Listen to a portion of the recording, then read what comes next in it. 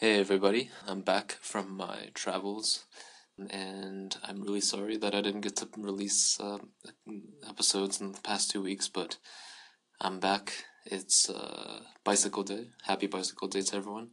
For those of you who don't know what Bicycle Day is, it refers to April 19th, 1913. This happened in Switzerland.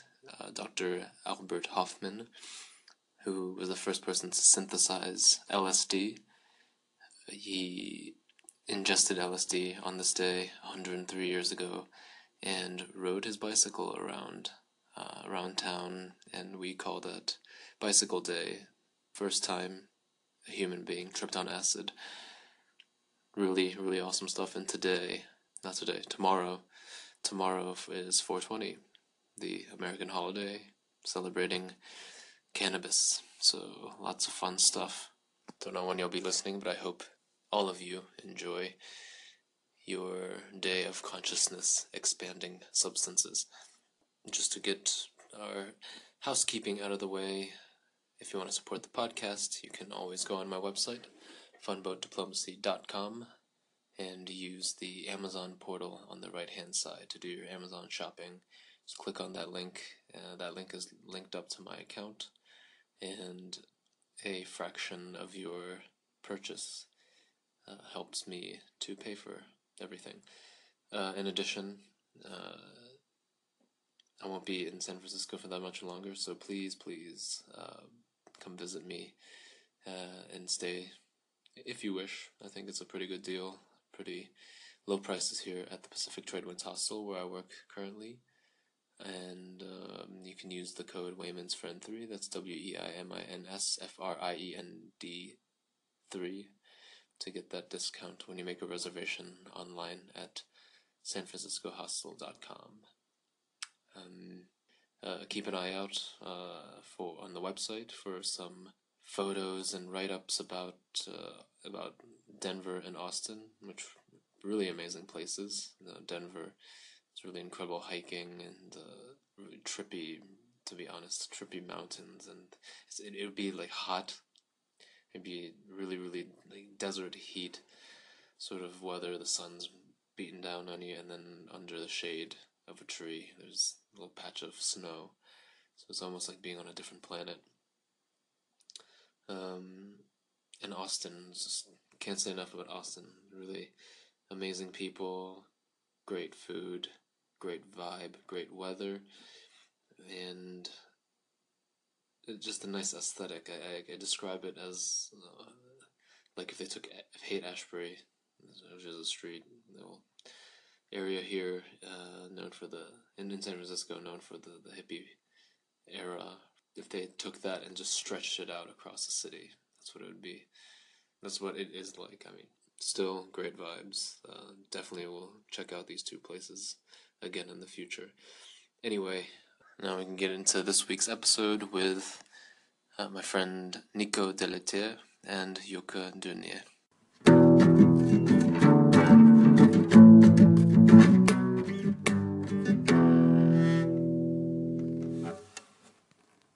Hello everyone, welcome to a new episode of the Fun Boat Diplomacy Podcast. We're here today at Dolores Park with Nico Deletier and Yoka Dernier. Yeah, how are you guys today? We're fine. Thank you very much for inviting us on your podcast. Yeah, thank you for speaking loudly and clearly today. I'll try. Yeah, I don't usually record outdoors, but when I do, it's very fun to listen to the things going on around us while we're recording. There was one time I was recording, it was actually over Skype, and it was my friend with my friend in Poland, and it was on that hill over there, and while we were recording and she was explaining something, there was a fight about to happen right in front of me. So there was like somebody from Daly City, somebody from Oakland, and they were like having a turf battle and they're shouting at each other. And she was like, "Is there a fight about to happen?" Because they're really, really shouting. But I was just like, that's just how it is in America. People just get in fights. But anyway, do you guys want to introduce yourselves a little bit to the podcast audience? Sure. So my name is Nico. I'm a French guy from the north of France, Dunkerque. I lived in Belgium for 8 years. That's where I met my wife, Joke, from Belgium, and we arrived in San Francisco actually in May 2015, because Joke got an internship at Stanford here. What do you do at Stanford, Yoka? I do neuroscience, statistics for images of the brain. So that's just an internship. You don't have to do classes or anything. The internship now is over. We're here for a couple of more years, and now I work as a postdoc, so I'm just doing research right now. Yeah, Joke got a contract. Really Cool. good, so we can Congratulations. Thank you. It's very fun. Yeah, you can continue saying. Stay. Yeah, no, Stuff about and so far, so we came for Joke's job. So now I'm just exploring San Francisco, enjoying the American life. Yeah. Also, there's a lot to see in the Bay Area and also outside of San Francisco. Yeah. As we discussed, Santa Cruz is really amazing.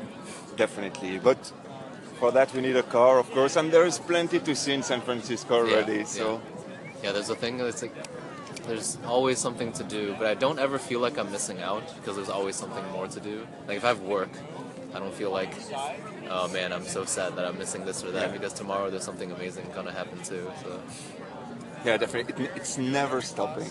That's amazing. yeah. I'm trying to discover also the differences between Europe and the United States, because it's so similar in a way and yet so different, and that's always fun to see the little. What places have you already visited? We went to Petaluma, so up north Petaluma. We visited a little bit Sonoma. Uh-huh. I sometimes work as a mover, so I go a lot next to Oakland, Lafayette, Concord, all that the East Bay, and Yoko works in Palo Alto, so we visited a little bit. Have you visited the like Facebook and everything yet, or No. no? I actually went the other day, and it's really How was it? incredible. So I went first to Apple, and Apple. I mean, it feels. I got the sense because you know the story, right? Like Steve Jobs started, and and Wozniak they started the company in their garage, and when you visit, you see that it's become. It reminded me of like the government buildings in DC. It's that big. It's like just whole government apartments. That's how big it is. It's a huge campus. Wow. Everybody has their badge, their security. All the windows are they're like that. You can't see into them. Yeah. Because they're afraid of like spies, like drones maybe, like flying around looking at their stuff. And so, like to me, that felt so much like it felt like the Pentagon, because it's actually in like a circular shape. So you can feel a kind of a paranoia. Yeah. And you can't take pictures inside, and you need somebody who works there to show you around. But like the Pentagon, it's like a certain shape you can walk around, and in the middle there's like little cafeterias, and you can eat outside. But the funny thing about that, because at the Pentagon, in the center space there's a little stand, and it's covered. And so during the Cold War, the spy planes from the Soviet Union would look over, and they'd look down, and they were like, "What is this?" People go to it, and then they come out, and we can't see what it is. It must be some sort of nuclear thing, whatever. But meanwhile, it always and has always been a hot dog stand. They just sell hot dogs. People go, they get a hot dog, and they leave, and that's what. But Awesome. Apple felt like that. And then the food, I don't know. Like a lot of startups in Silicon Valley, they'll provide food for free. Apple's not like this, but the thing about Apple is you have to pay for the food. It's about $9-10 a meal, but the food is by like top chefs. So this is stuff that you would get at. I had oxtail, for example, and this is stuff that would go for maybe like $30-40 at a restaurant, and you pay $9. Wow. So it's still the rest very is like cheap, subsidized by the company. So yeah, and then I went to Google. I didn't know anybody there. So well, now there's music. Yeah. I guess that's okay. Anyway, Do you want to move? yeah, we'll see. I think it's okay. So I went to Google, and I didn't know anybody there, so I just was biking around, Can you enter Google actually? You can if you know people. It's like all these companies you have to know people. But yeah, maybe actually we should move. Pause. And so we were interrupted for a second by music. Now we've relocated just a couple meters away. What was I talking about? Google, right? Yeah. So Google, they seem entirely unprepared for visitors. So if you go to the visitors desk, they just give you this little form, and it's like, yeah, you can go visit our Android sculpture garden. And it's just like this little tiny patch next to the parking lot where they have a couple Android sculptures. It's really stupid. So they should work on that. You hear me, Google? I know you're listening to me, Google. But yeah, and then I went to Facebook, and that was incredible. It's so Facebook they had one office in Menlo Park, and now across the highway they have another office that's new, and most of the people work there, I think. And it's this imagine an airport, but instead of departures and like planes and anything, it's just one huge office, and everything's open. You can walk in, you can look at what they're doing, you can look at people coding. Whoa. Like they don't care. There's like, no walls. Yeah, there's no walls. It's one big office, and the difference between Facebook and Apple with regards to food is that everything's free. So you go to the cafeteria, you just pick up what you want. You can make coffee, you can make tea, you can. And it's as good. Yeah, it's pretty good. Yeah, and you can grab snacks. They had all kinds of snacks I've never seen before. I was just like, you go to the. No, I'm good. You go to the kitchen, and it's just like, imagine like someone's kitchen, but everything's really well organized and labeled, and you can take anything you want. Wow. Like drinks, everything, like really incredible. Nice. And then you go to the other office. Also, they have a rooftop. So if you've gone to the Academy of Sciences here, I don't know if you have in Golden Gate Park. On top, Not yet. There's a rooftop like a green rooftop with like plants and things. Facebook has this as well, and from the top you can see the San Francisco Bay. It's really, really beautiful. And then you go across the street. That's where they have the big the company sign, and it's just a big like button, and you can people take pictures in front of it, and then you go inside. And the other campus is the older one. It's that's where like Instagram is also, and like things like this, and it feels kind of like a theme park. Like everything's just really fun and colorful. And do you need to know someone? Yeah, also you need to know somebody. Yeah, but it feels like a theme park. There's all different kinds of like attractions, like the arcade rooms and different art installations going on. Wow. It just seems like a really amazing place to work. But yeah, I think I'd rather work at Facebook. But that's just my first impressions of both. So. But you asked us if we visited something. Actually, we visited Weebly. I don't know if you know that company. It's an Weebly. app, right? It's a website that allows you to make your own website. So they make the code like behind. Squarespace, something like this. Yeah, like WordPress. Something even simpler than that. And so our roommate was working there, did an internship at Weebly. Mm-hmm. And so we had the opportunity to go there a Saturday night. There was nobody, and as well, they have 3 chefs working there, cooking breakfast, lunch, dinner. It's a smaller company? It's a smaller company, like 50, 70 employees, I don't know, something. Okay. Not really like small, not like the thousands that are at the other companies, like Facebook and Apple. Totally not. No, they're located in Soma, in a little building, but they have also a room with 5 guitars and electric drums, and another room with video games, a small hidden room. He showed me a library, like a bookcase. Cannot tell the book. Yes, with the Hitchhiker's Guide to the Galaxy. And so when you open the book, when you take the book, it opens a secret. A secret room. I hope I don't get in trouble for this. It's a 70-person company. I'm sure I'll be okay. Yeah, they're not listening to me. And I'm pretty sure it's not really that secret because the intern knew about it. Okay. So I'm really sure it's just for fun. Just I can imagine those big guys, like they could have a secret room, and they just made one. Yeah. And it's just really, really cool. Yeah, another thing I want to mention about Apple and Facebook, they have shuttles between here, San Francisco, and Silicon Valley. So you see these buses, like full buses, and it says Haight-Ashbury, North Beach, Mission. What? Wow. It's a company. It really is like this, like a corporation or even a government entity, because that's what the government does. They take people to work from wherever they live in around Maryland or Virginia to DC, and it's super crazy. It's just how it is. That corporations can be at this point now. But what do you think about the impact that those tech buses have on the traffic and on they take more and more? Well, I guess it's better than everyone driving.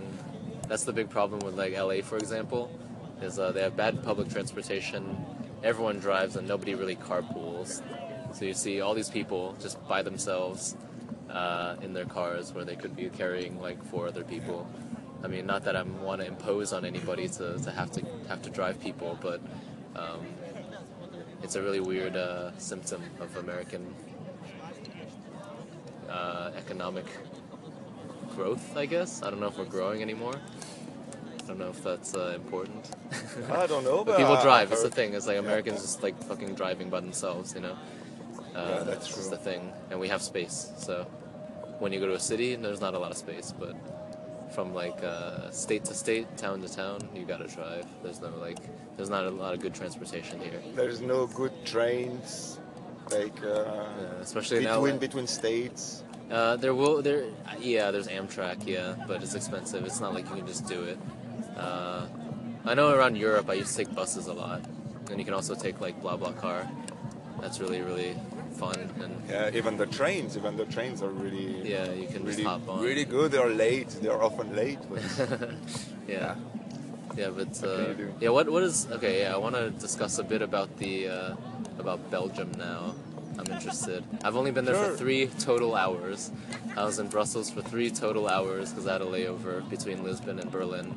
Have you had the chance to? Yeah, I went around? to every like big major capital I go to. I usually go to the military museum because I studied military history in college, and it always interests me like how they frame their military history. And what did you think about the military museum of Belgium? There's just like. It was interesting, but it just looked like they just threw shit into the. It was just they had a lot of stuff. I've never been there. I don't know. It just seems like they had a lot of artifacts, and they just threw it into this. It's like kind of feels like a warehouse where they just put all their historical military artifacts. They had like little labels, but otherwise it was kind of disorganized. But it was okay. I mean, I saw some cool planes and like tanks and old Napoleonic era guns and stuff. Cool. But and then it was on a Sunday, so nothing was open, so I was starving. I did get to pass by NATO on the way from the airport. What else did I see? I saw, the European Commission as well. So like the big the international organizations I saw. I got to take a look at them. I don't know. What do you guys think now? What's the state of the place? Now it's becoming scary. So we don't live in Brussels. We don't come from Brussels. So from Ghent. From Ghent. Yeah. From Ghent. What is that? What is it like in Ghent? Because the only thing I know about Ghent is there's a treaty. That's all I know. And then also my BlaBlaCar driver beats from I was in Normandy. I went from Normandy to Lille. Yeah. He was from Ghent and he didn't speak any English, so that's all I know. Wow. Yeah. What's the place like? Ghent. It's a town between Brussels and Bruges. Mm-hmm. I guess most people know Bruges. And it's actually a very, very historical town, a bit like Bruges. But contrary to Bruges, there are a lot of universities, a lot of students. It's a young town with a lot of things to do, a lot of stuff to do. It's a really, really laid back town. It's really nice. So we come from there. We don't really know Brussels, but I heard from friends that it's a bit scary now. Some of my friends are a bit scared in Belgium. Yeah. because everything is close to Brussels. You never know. A lot of people work there. Yeah. They have to commute every day. Is it a big thing for like students to graduate from university and their goal a lot maybe is to go to Brussels to work, or do they stay in smaller cities? Or It's just the fact that there's a lot of big companies Yeah, in right. Brussels, and nothing is really far. And Belgians like to stay close to their hometown, Okay. but Brussels is not too far. So I think it's a good opportunity for a lot of people to work in Brussels. All the government is in Brussels. transport, international Yeah, and the bodies. European quarter, there's a lot of jobs because all the European institutions are in Brussels. So Yeah, because a lot of the United States is different. It's like wherever the next big city is, that's where you go after you graduate, or that's where you want to go. So, for example, everyone who went to my university is close to DC. Their goal is to go to DC, work for the government or this or that and whatever. But I guess in Europe, it's usually the next big city is the capital usually. Yeah. But even in France it would be a little bit closer. Of course, Paris Yeah. stays a big attraction pole, but yeah, the next big city would be a good start to look for a career. But in Belgium, because it's already very very small, It's not a big deal to just stay put. so you're never really far from Belgium, from Brussels. Sorry, wherever you are in Belgium, it's 2 hours away from Brussels anyway. So yeah, a lot more people go to the capital in Belgium. And tell me about how the languages work. 'Cause does everybody learn every language, or do you just stay in the place where everyone speaks your language? Or maybe Oh, you should answer that. So I'm Flemish, Uh-huh. but I was lucky that my parents, when I was 12, they moved to the French part, so I had to learn French. We already learned French in school when we were 8 or 10 years old. And from Wallonie, the French part, they also learned Dutch, but they're like, Flemish people are very good at learning languages. If you speak French, it's very hard to learn another language. So there's there's no equilibrium. Balance. It's not in balance. But Yeah, like the Flemish people usually they speak French. The French-speaking people, they usually don't speak Dutch. And it creates a little bit of a Confusion. conflict, and even a conflict, even the frustration from the Flemish part. So they have to learn it, they learn it, but they're not all good at it. And so it creates, It's hard for me to really imagine like such a small country and everyone. There's 3 parts that don't speak three different languages. What's Flemish is closest to which Dutch? Dutch. Or okay. So Dutch. because I also have the same curiosity about Switzerland because they speak French, German, and some parts Italian. And it's this tiny little place. America all speaks English, but these tiny little places have all these different languages, and even within the languages, dialects. yeah. For Flemish, that's really a big deal, the dialects. How many are there to estimate I think there's 5 main dialects, of just Flemish? but then yeah. Yes. But then if you look at where Like 5 my million dialect, people. there's this little region, the west of Flanders, and you can hear whether someone's from a town at 10 kilometers or not. It's so different from city to city or from town to town. But is Belgium quite flat? From my understanding, I think it's quite flat. It's quite So, flat. Switzerland has an excuse in that it's very mountainous. So like if on this side of the mountain you have this dialect and over there you might have a different dialect. But that's very strange that Flemish itself, like within 10 kilometers, would have different dialects. It's little sounds that are strange. Yeah. And I think it comes from like we said, the Flemish mentality that they stay home, they stay where they grew up, they don't go far, they don't They don't travel for the stereotype of I the think- really Flemish farmer. And I think it grew up like that they really stayed within themselves, and so they created a lot of different dialects fairly easily. And I think it's really a cultural thing, more than a geographical necessity. If Belgians are so into staying home, how do you explain Belgium being involved in a lot of things internationally back in like a long time ago, back in imperialism times? I think Belgium is almost a symbol of making compromises. The whole country is based on making a compromise between the French part and the Flemish part, and the whole government, we don't have a president, so everything is based on compromise. And that's also the role that they've taken in Europe, and they always want to bring people together. And I mean, they were there from the beginning in the European Union, and they've been doing quite well. And I think that's mainly it, their involvement in the European Union, that is strongly But I present think in Brussels. you were mostly talking about the colonization of Longer Congo, ago. Yeah, things and like really this. a long time ago. That's still Belgian. But I think that is just purely the greed of the Of the top. royal family. Gotcha. Okay. Because they saw France, they saw England, that they were doing so fine with the colony, that stealing all the resources, and they wanted their share. They And needed so they peace. went. That's not really the people, the That's not the Flemish people that Belgian way. wanted to go to Africa. No, I'm sure they didn't want to go there. Uh-huh. But the king said, "You'll go there because I want there." So how do you think about Americans then? Because I think Americans, they like to stay home too, but they have this, like you're saying that the people on the top, in Belgium, they wanted to go colonize.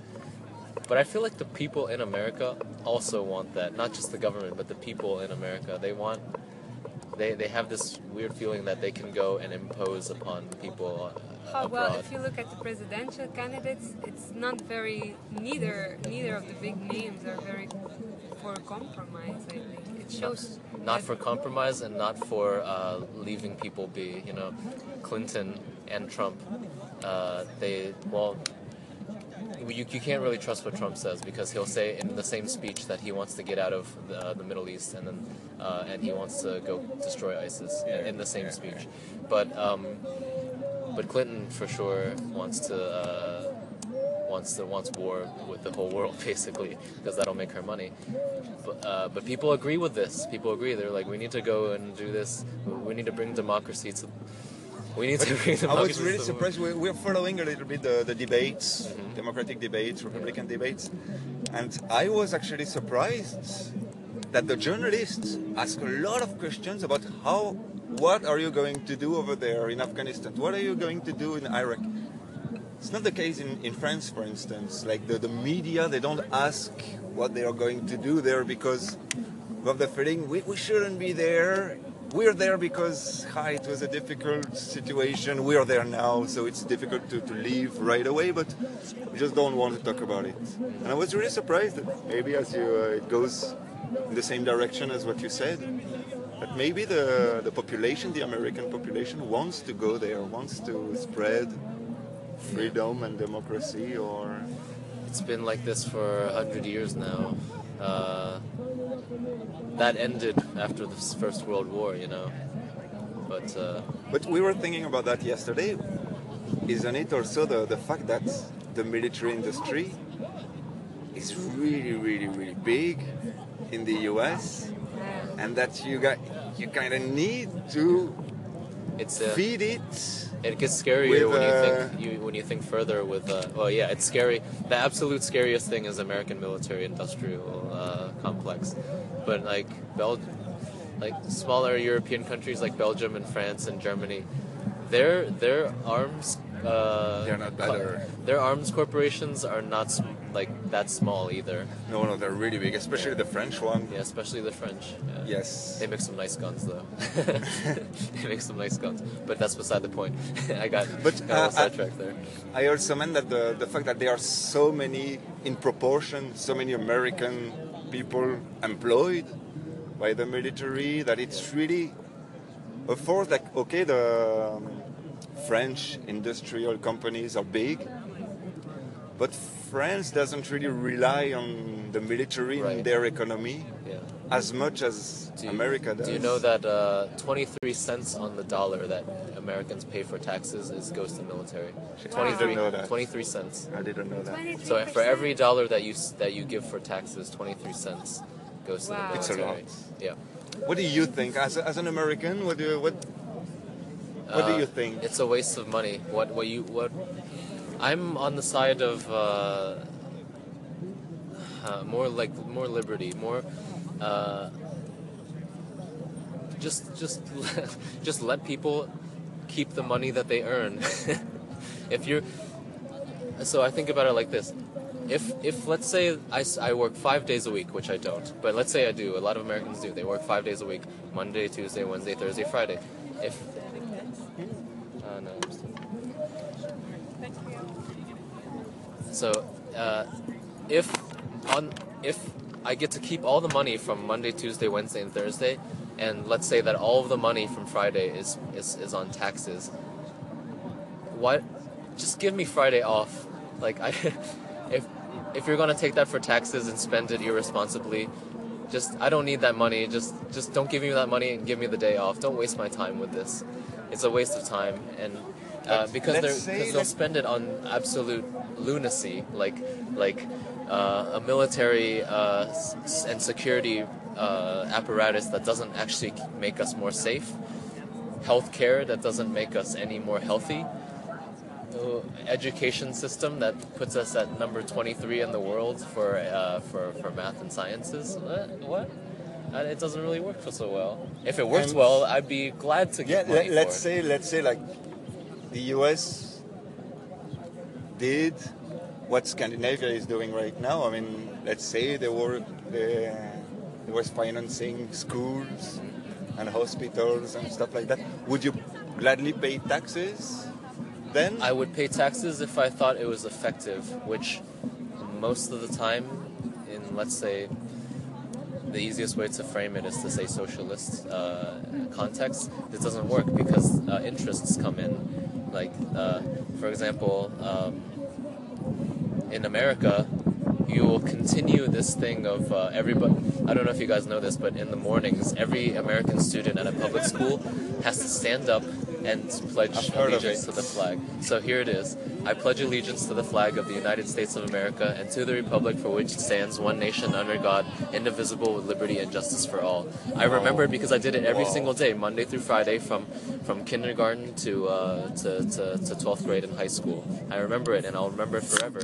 And I don't know if it's completely right to have a system, if you're paying for education from the state, that is always going to be pushing the interests of the state, because that's what it is. We learn about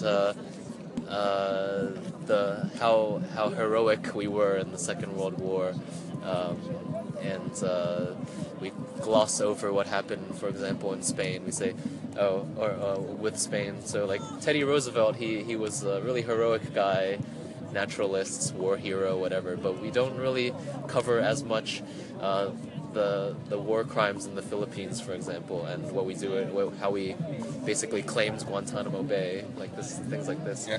So.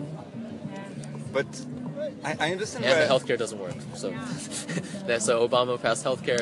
Everyone's forced to be covered. I got so many emails in January. They're like, please sign up for healthcare. Like, get the fuck out of here. I don't want the White House emails anymore. Please take me off this list. Because it's ineffective, it's expensive, and everyone pays for it. Well, it can be very effective and inexpensive. Like, I mean, in Belgium, I'm glad to pay. We pay almost 50% taxes, but I'm glad because we get good healthcare. Everything is working fine. We have a really good education system for such a small country. So I don't think it's just a question of paying less taxes. It's just a question, let's spend these taxes on good things. Because I think also, like you said, always the interests are going to come. I think it's really a matter of education. What you said, for me at least, it's really an American point of view, and I totally understand why you think that, considering the situation here with the States, it's not really great. for me, I always learned that the interest of the state should always come first, because the state, it's us. There is no state. It should be. And I understand why you say that, because indeed the American government and the French government as well. No government is perfect, of course. But we should never forget that it's us. The government is us, and when it does bullshit, we should step up and we should tell them no. That's what we see right now. You represent us. What we see right now is, the example I'm bringing up is Arizona, when they reduced. So this is for the Democratic primaries between Sanders and Clinton. They reduced the number of polling stations, so people were waiting maybe 3 hours or more. And then when they got there, some people were like, "Oh, you're a registered Republican." They're like, "No, I'm not. What are you bullshitting?" So the Democrats of Arizona are going to the state government and saying this can't stand. Like you can't have Hillary Clinton come, and obviously Hillary Clinton hit just her 20, 30 years of political history has been all deception and dishonesty. So maybe there's not 100% evidence that she did something to do with this, but she has a huge pull in the Democratic Party, and it is very likely that she had something to do with this deception. And is there an investigation going on now? She has too many investigations. That's the thing. She has the investigation of this. She has the investigation with Benghazi and her emails. And I don't want to get into how much Hillary Clinton is a terrible person, but she's just you can't get around the fact that she just take Benghazi for example. If any other person other than Hillary Clinton did what she did, if I was Secretary of State and I didn't have a lot of money like she did, and I used my private emails and my secret documents got leaked, I would go to jail. But since she has money and she has all this stuff going for her on her side, she can run for president and be totally okay, even though she is a criminal. So, yeah. I didn't know it went that far. Yeah, because imagine if these are unprotected messages from the Secretary of State. I understand the seriousness of China and Russia have these documents now. It's unquestionable. They're experts at hacking, and Russia doesn't play around either. They have Edward Snowden for like they so it's crazy. It's crazy. Do we know which document were leaked? Everything in that she was doing secretly through this private server was leaked. Shit. So imagine everything you would do privately if you were Secretary of State and you had some work to do, you had some private things to do, you had some money to collect from people, and you were using a private server. All that stuff that you were using that you wanted to keep private, so people weren't keeping an eye on it. All that is out there. Shit.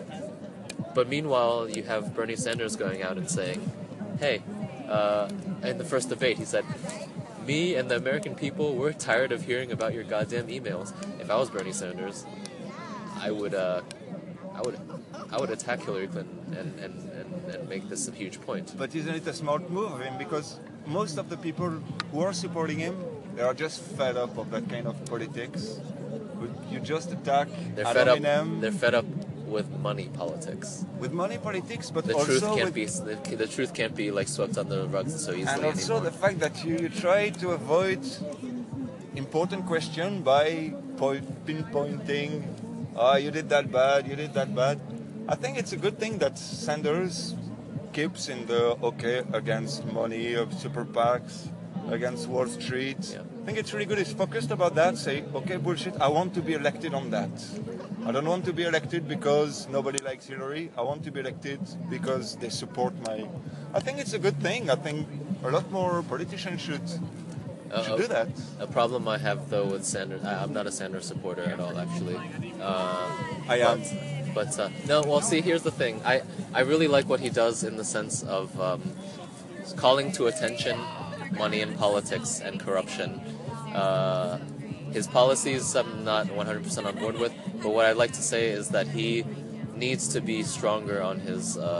He needs to be have more conviction, and if he believes it, say it stronger, because to be pleasing to everybody, he holds back a little bit. So for something like a Hillary Clinton being a criminal, like, you really have to come out and say that. You have to call it what it is. Yeah, If you believe in socialism, or what he calls democratic socialism, you better fucking stick to your guns about it. Because you know who does? Donald Trump, and everyone supports him. 60% of Republican voters support him, I believe. But I heard that in every poll between Trump and either Hillary or Sanders, he would lose. Like even Cruz would lose even Yes, against both Hillary. we're not so sure Bernie. anymore since recent. Yeah? I would say Changed? within 3 weeks. I think within the last 3 weeks, I think we would say that Hillary has significantly less. Maybe it balances out, because interestingly enough, a lot of Republicans would vote for Hillary Clinton because she would continue the foreign policy of Obama and George Bush, which they like. Yeah. They like it. Whoa. A lot of neoconservatives, a lot of conservatives in Congress would prefer Clinton over Trump, Wow. because Trump Yeah. would destabilize everything. Yeah. Because Trump is saying incredible things that I actually like. For example, criticizing the Iraq War. He said he wants to, but as I said before, he also says contradictory things within the same speech. So he'll say, It's hard to know where he stands. yeah, he wants more isolationism, but also to destroy ISIS, and also to let Putin destroy ISIS. So who knows what he really thinks? So that's the problem with Trump, is he says a lot of things that I actually agree with, but he has no What do you agree that foreign policy, some foreign policy that he says, but at the same time I'm Like the saying wall? he no, not the wall. The wall is, I know what he's trying to say, but he's really bad at saying things. He is problematizing immigration, which is a legitimate problem, but he wants to build a wall, which doesn't actually work. We know this. Israel, Berlin, it doesn't work. Yeah. So, what was I saying? He says a lot of things that make sense, but he contradicts himself, and this is dangerous for establishment because he's entirely unpredictable. I totally understand why he scares the establishment, and especially the Republican establishment. I can't. So what's really interesting now is they're thinking, because he's closest and he only needs, I think, 400 to 600 delegates to become the nominee without question in the Republican Party, but the Republican Party wants to do they're aiming to do what's called a brokered convention, which means they'll get somebody like a Mitt Romney or Rick Perry, somebody who is a loser, who lost in the last elections. They'll put him as the potential nominee, and they'll have a brokered convention where they'll decide if they'll shift all the delegates to this person. So if Trump doesn't get these delegates, then They're gonna hijack. then they'll just take his votes and put it over here, and that'll be really interesting because the American people, the Republicans, will say, "Are you serious?" So our votes didn't matter. Yes. Are But you I can imagine, especially for the Republicans, for the people who don't like the establishment to Exactly, tell them what to do. because you can't categorize all Trump voters as the same. You know, Don't you have the feeling that the Republican Party lost in a way already? Whatever they a do, long time ago, actually. George whatever Bush. they're gonna do, they're gonna lose credibility. They're gonna lose some of their voters. They're gonna. Yeah, but that's something I really like about the Trump and Sanders, is that they're showing that everything's falling apart. You know, it's the Democratic convention and the Republican convention. It's not doing what the people But like want. Sanders is building something, whereas yeah, Trump is just destroying and crushing everything. But what Trump is pulling out, actually, okay, so you have to see what Trump is doing to the left, which is really, really interesting. It's making the left what the left traditionally thinks the right does. So, for example, one example is interrupting his speeches and conventions and events. So there's left-wing reporters, left-wing people who I don't know if they're supporters of Sanders or anything, but they're from the left, and they'll go interrupt these conferences and then blame the violence on Trump. So, for example, there was a reporter, I don't know who she was a reporter for, but a reporter from the Washington Post had taken a photo of this happening. She went on stage and tried to lay hands on Donald Trump, and then she blamed the violence that happened. Not violence, but the Secret Service took her away. And she blamed her bruises. She had no bruises. She was wearing a heavy jacket. She blamed her injuries on Donald Trump. And there's whole videos of the event and everything. And Donald Trump was like, I don't remember this ever really happening. My Secret Service guy maybe removed somebody from the audience, but nothing particularly violent happened. But she built it up to this basically a lie, because the left in America now, they have this idea that Trump is the absolute evil, and they'll do whatever it takes to slander him.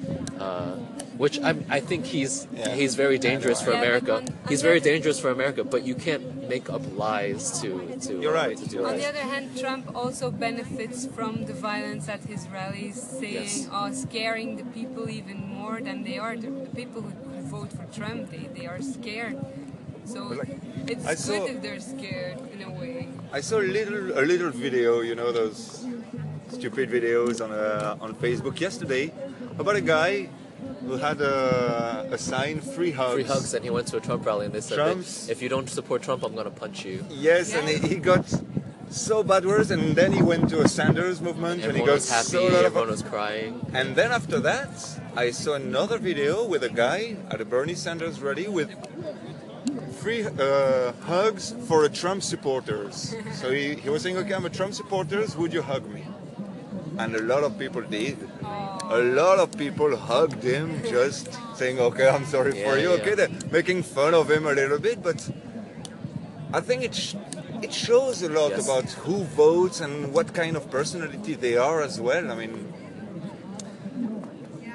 and okay, nobody should lie, you're right. And I heard about that, and indeed, she exaggerated a lot, and that shouldn't be done. But Sanders, you cannot really compare Sanders and Trump. I mean, Oh, no, it's not the same. It's too often done, sometimes in the media. Yeah, but what we're seeing is these two things: is the problematization of the two parties that we have, and then the problematization of media portrayal of candidates.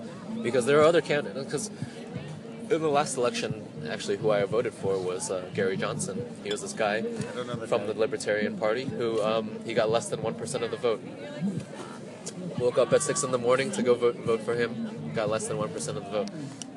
But these people don't get any attention. And there's another one, Jill Stein. She's if you can believe it, America does have a Green Party. And she's the presidential candidate for the Green Party back in Never heard of 2012, 2016. She's a doctor from Baltimore. And she was arrested for trying to attend a debate. She's a presidential candidate, a legitimate presidential candidate, arrested because she wanted to attend a debate. And what are the charges? I mean, why? I What don't remember debate? What was the debate? The debate between the Republicans and Democrats, because the media controls these debates. The media says, okay, the Republicans gave us money, the Democrats gave us money, They didn't want her to hijack or whatever. bring up different issues. Wow. She's also anti-war. She's concerned about the environment as a Green Party candidate. This is how it is. I think that might be one of the biggest difference between America and Europe. That we have, Parliamentary system. yes, and a lot of parties in the parliaments, because you have a parliament as well, but indeed it's not just bipolar. We have a lot more different parties and within the whole parties. spectrum, the whole Yeah, political spectrum. and I think that changes a lot. Yeah. Like we how can I say that?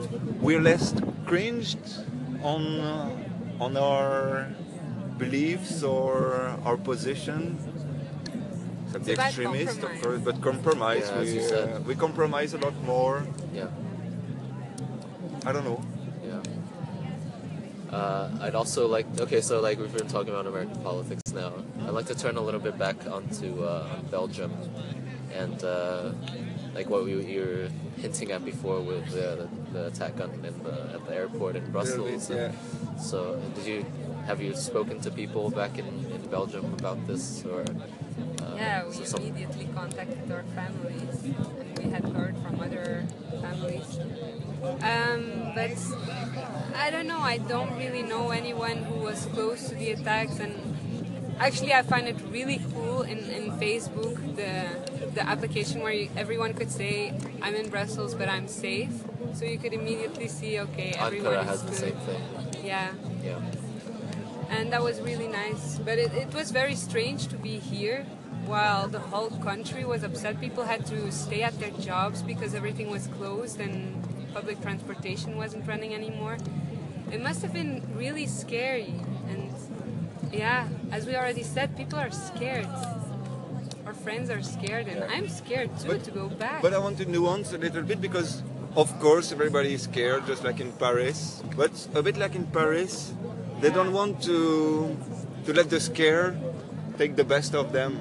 They still go out and they're fuck it. I mean, we won't let them scare us. Yeah, there So were it's a lots mix. It's really weird to feel. It's mostly a feeling that you can feel, that weird feeling between, okay, we're scared, we have to be careful. There are a lot of things we have to talk about. What the Muslims and stuff like that. We have to address those issues. It's not going to be easy, but we cannot let the fear Just like yeah. dominate your everyday Yes, life. dominate That's your that's life. that's what that's how you need to approach a terrorist attack. You have to be resilient. The people, if you don't react to it, that's victory, because reaction is what they want. They want the United States to go fight in Iraq and True. Afghanistan. That's what they want. It's if you do nothing, then they're like, oh, I guess it didn't work. Yeah. You know.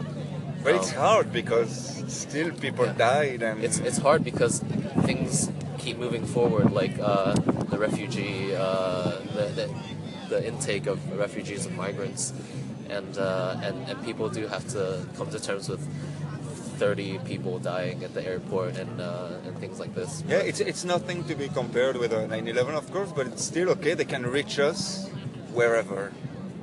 It's okay. Yeah. It's not It about is the number here. of dead, but it's still they can reach us in Paris, in bars, New York, at your office. They can reach us wherever, and that's the scary part of it. And so it's hard, but you're right. You're right. We shouldn't react or react with more Force. compassion, Yeah, you with don't- more don't love, react with more. with more bombs. Yes. Yeah. But I enjoyed how immediately after the attacks there were already comics about the attacks. Like people were already joking about it. Yeah, making Yes. fun. The And symbol of Belgium is a little guy peeing on the street. So there were lots of comics. mannequin peeing. piece. Yeah, mannequin Maybe piece. you Yeah, heard of yeah, it. I know. He was being on the war. He was being on terrorism, and that was really nice. People immediately find not hatred, but Yeah, compassion. humor and Yeah, that's good. humanity. Yeah, I think because there's a lot of extremes with reactions to terrorist attacks these days, that you have to be, don't blame the Muslims, or blame the Muslims, or blame policy, don't blame policy. But if we can all sort of, I don't want to say that relax about people dying, but like, just like you said, make cartoons, Yeah, no, be yeah. creative, and realizing we can live together. But now we say a very nice, we picture a very nice image of Belgium, but there is also, of course, the rise of the extreme right. In France, the rise of the Front National. It's really worrying because all of Europe is like this. Then. yeah, they're But, yeah, going but the thing more is- and more xenophobic in a way. It's not the same person, of course, so it's really kind of it divides the population. Of But course. not only the extreme right, but also the dynamic of of the, I don't know if it's changing, but the the existence in Europe now of Islam, like the idea that having Islam try to coexist with Western liberalism, like there's a lot of conflicts there that need to be resolved. I don't know if they can be resolved, but they're there, and you have to have. I'm sure they can, and they are being resolved. I'm fairly confident, even though Yoke knows I'm a very strong atheist. I really believe that religion should disappear at some Be point, phased out. without violence, through education and through dialogues, of course. But whatever, I'm pretty sure I'm very confident for the future, because we should never forget that there's only 8% Muslim in France. It's pretty much the same in Belgium. It's not that like the extreme right wants to picture it, like that big wave of Muslims that are coming and overflowing us. It's not really the case, but we have to address the fact that You have to. yes, they are more and more loud. It creates problems at school, like the teaching of evolution becomes a problem now in Muslim communities. There's one. Those are stuff in we Belgium, need to there's, address. it's called Molenbeek.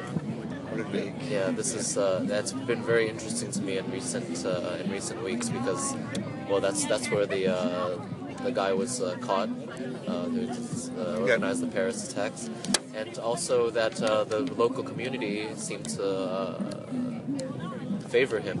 So Apparently, everybody knew, almost everybody knew. There's mixed news about that. Sometimes they say no, we would never do that. I mean, I don't believe that it was that big. I believe that there was, I don't know, there were maybe people, but it is a problematic town. However, there's so much extremism, and the city just let it grow there. It was a poor town, so people just left it. And For 20 years, the authority did nothing to reduce criminality, to reduce stuff. There was a lot of drug over there 10 years ago. Who solved it? The religious guys. They came saying, no, guy, you should stop with your drug, you should come to the mosque with me. But yeah, they stopped drugs, nice, and they became terrorists. yeah, And they want to kill for Allah. And they, so, they encourage, why? Because they the encourage authority... some things like violence, and what is really concerning is so there's a big thing in Europe that because European birth rate is decreasing, there's this idea that you can replace them with these migrants coming in to work or whatever. I don't really buy that. And What don't you buy? because so there's this idea that it's the educated and skilled of Syria, for example, who are coming to Europe. I don't think that's the case, and for example, I think it's. It is because they had the money. They were the first to be able to fly Yeah, away. there's a lot of dimensions to this, yes, but like in October, let's say, when Angela Merkel opened up the borders, those weren't the people coming in.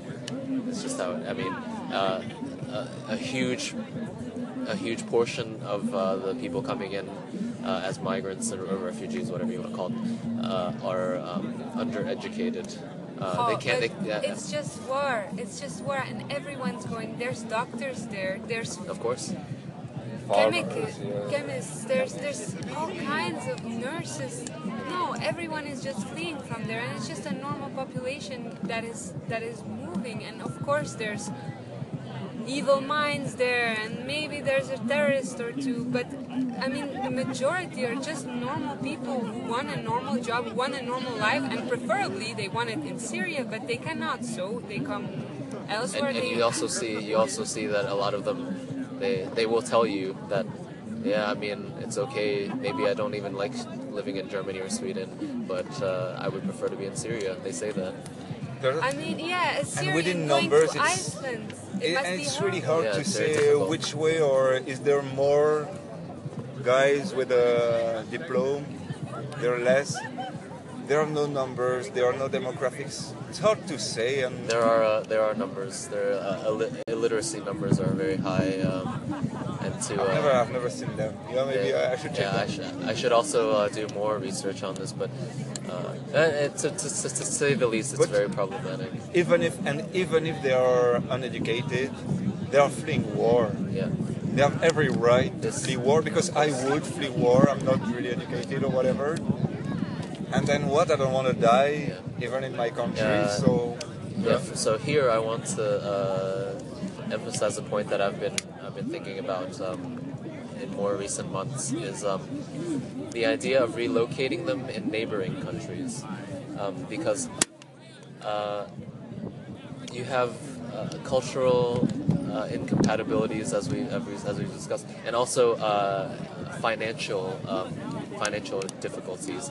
So this was back when, I don't know if you remember, when Canada and the United States were discussing accepting refugees or not. This was in the fall, I think, and the issue was, do we accept them or not? Is this an immigration issue? Whatever. But when you get down to the finances, to pay for a war refugee in Syria to come to the United States or to Canada, for one individual, you can pay for the number was 52. You can relocate in a neighboring country like Lebanon, Jordan, or Yeah, but you cannot just put Saudi them Arabia. there. Already, Jordan, its population has grown with 33% But of there is- refugees. It's not sustainable for there a is country. one It has to scandal. be It's Saudi scaled. Arabia. Saudi Yeah, Arabia. that is the Yes, Saudi Arabia can take a shitload. yes. It They've probably taken could zero. take the whole population of Syria. They don't take any. You're right. They've taken zero. That's a scandal.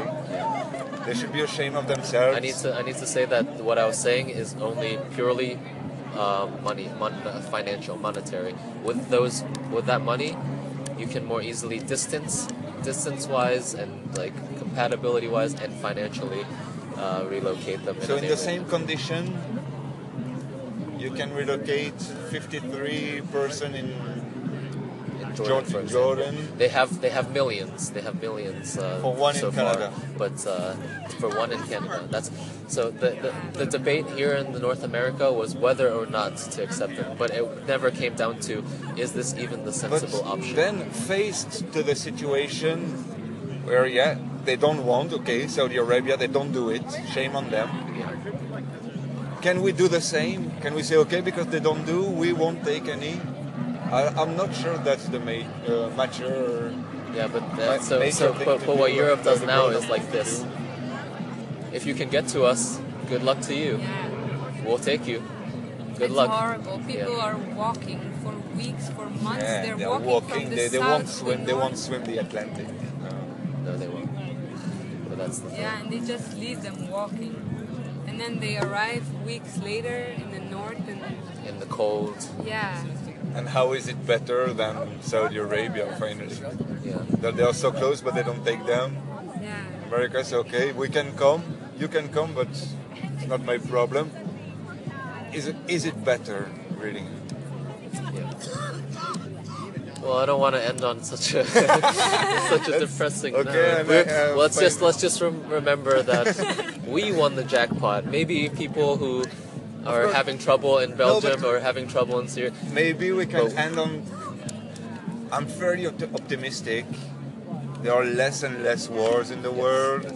More and more people have access to education, water, food. It's not perfect, but little by little, I think we're going there. We're getting there. We're getting there, and Imagine we someone from Belgium and France can speak to a Taiwanese American on a podcast in Dolores, beautiful Dolores Park. and I think those kind of podcast helps. I mean, just getting people together, focusing on the similarities instead of the differences. The differences are fun. We can make fun of each other, but Fun.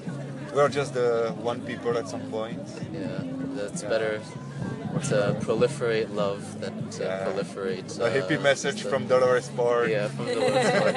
I mean, it's I think it's an obvious decision, you know, like peace and love instead of war and hatred. It's Seems so simple, but yeah. But it is. like my favorite philosopher, Karl von Clausewitz would say, the most simple things are difficult. Somehow, it's just how it is. The most simple things are difficult. So. Nice Yeah. note to end on. But yeah, thank both of Thank you you. for being on my podcast. It was great. It was very fun. Thanks.